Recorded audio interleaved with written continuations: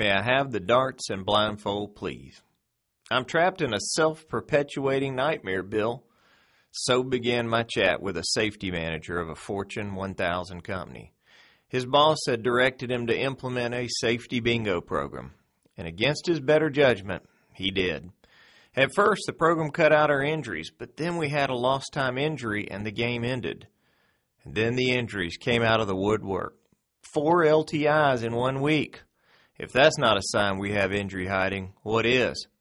To make matters worse, I'm worried we're sending a message to our employees that staying safe is a result of chance or being lucky, while I know safety results from pursuit of safe behavior.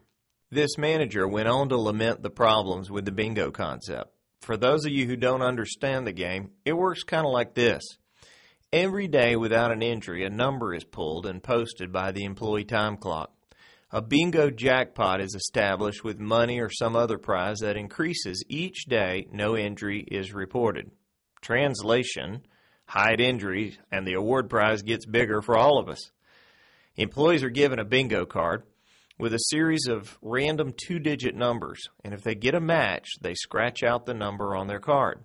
Achieving 5 numbers in a straight line means the employee can bring the card in to claim the jackpot prize. There are countless variations of this system that circulate: safety poker, in-house drawing programs, and the like. Why do these incentive approaches work initially and then quickly fizzle out?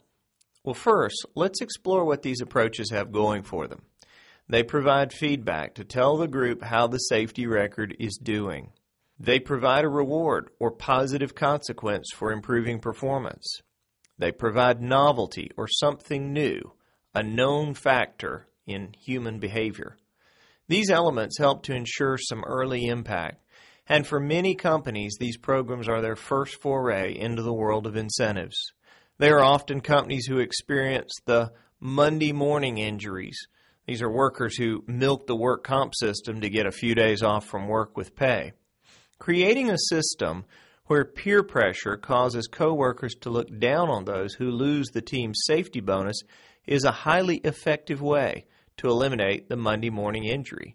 Not a few safety managers have had employees approach them to report a coworker who's faking an injury.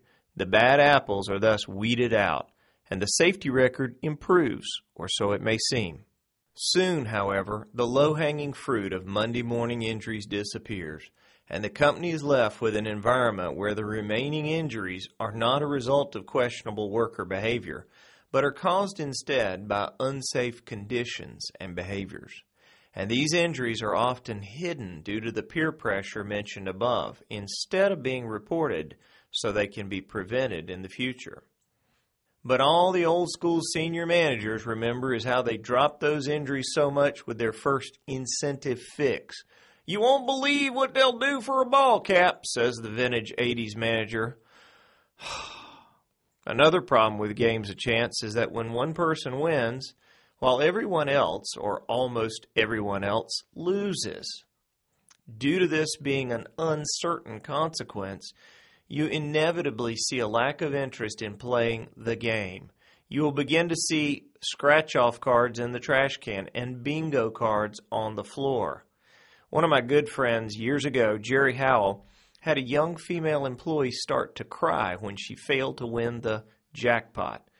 In a desperate attempt to assure the game wasn't rigged, he went through 1,800 names in the hat, and he told her if her name wasn't in the bunch, he would personally give her $50 from his wallet.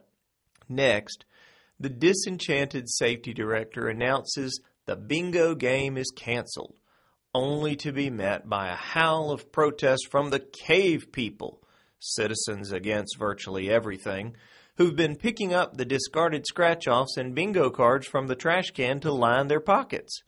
Frequently, these vocal few make so much noise that the game gets reinstated, although it has zero impact on behavior.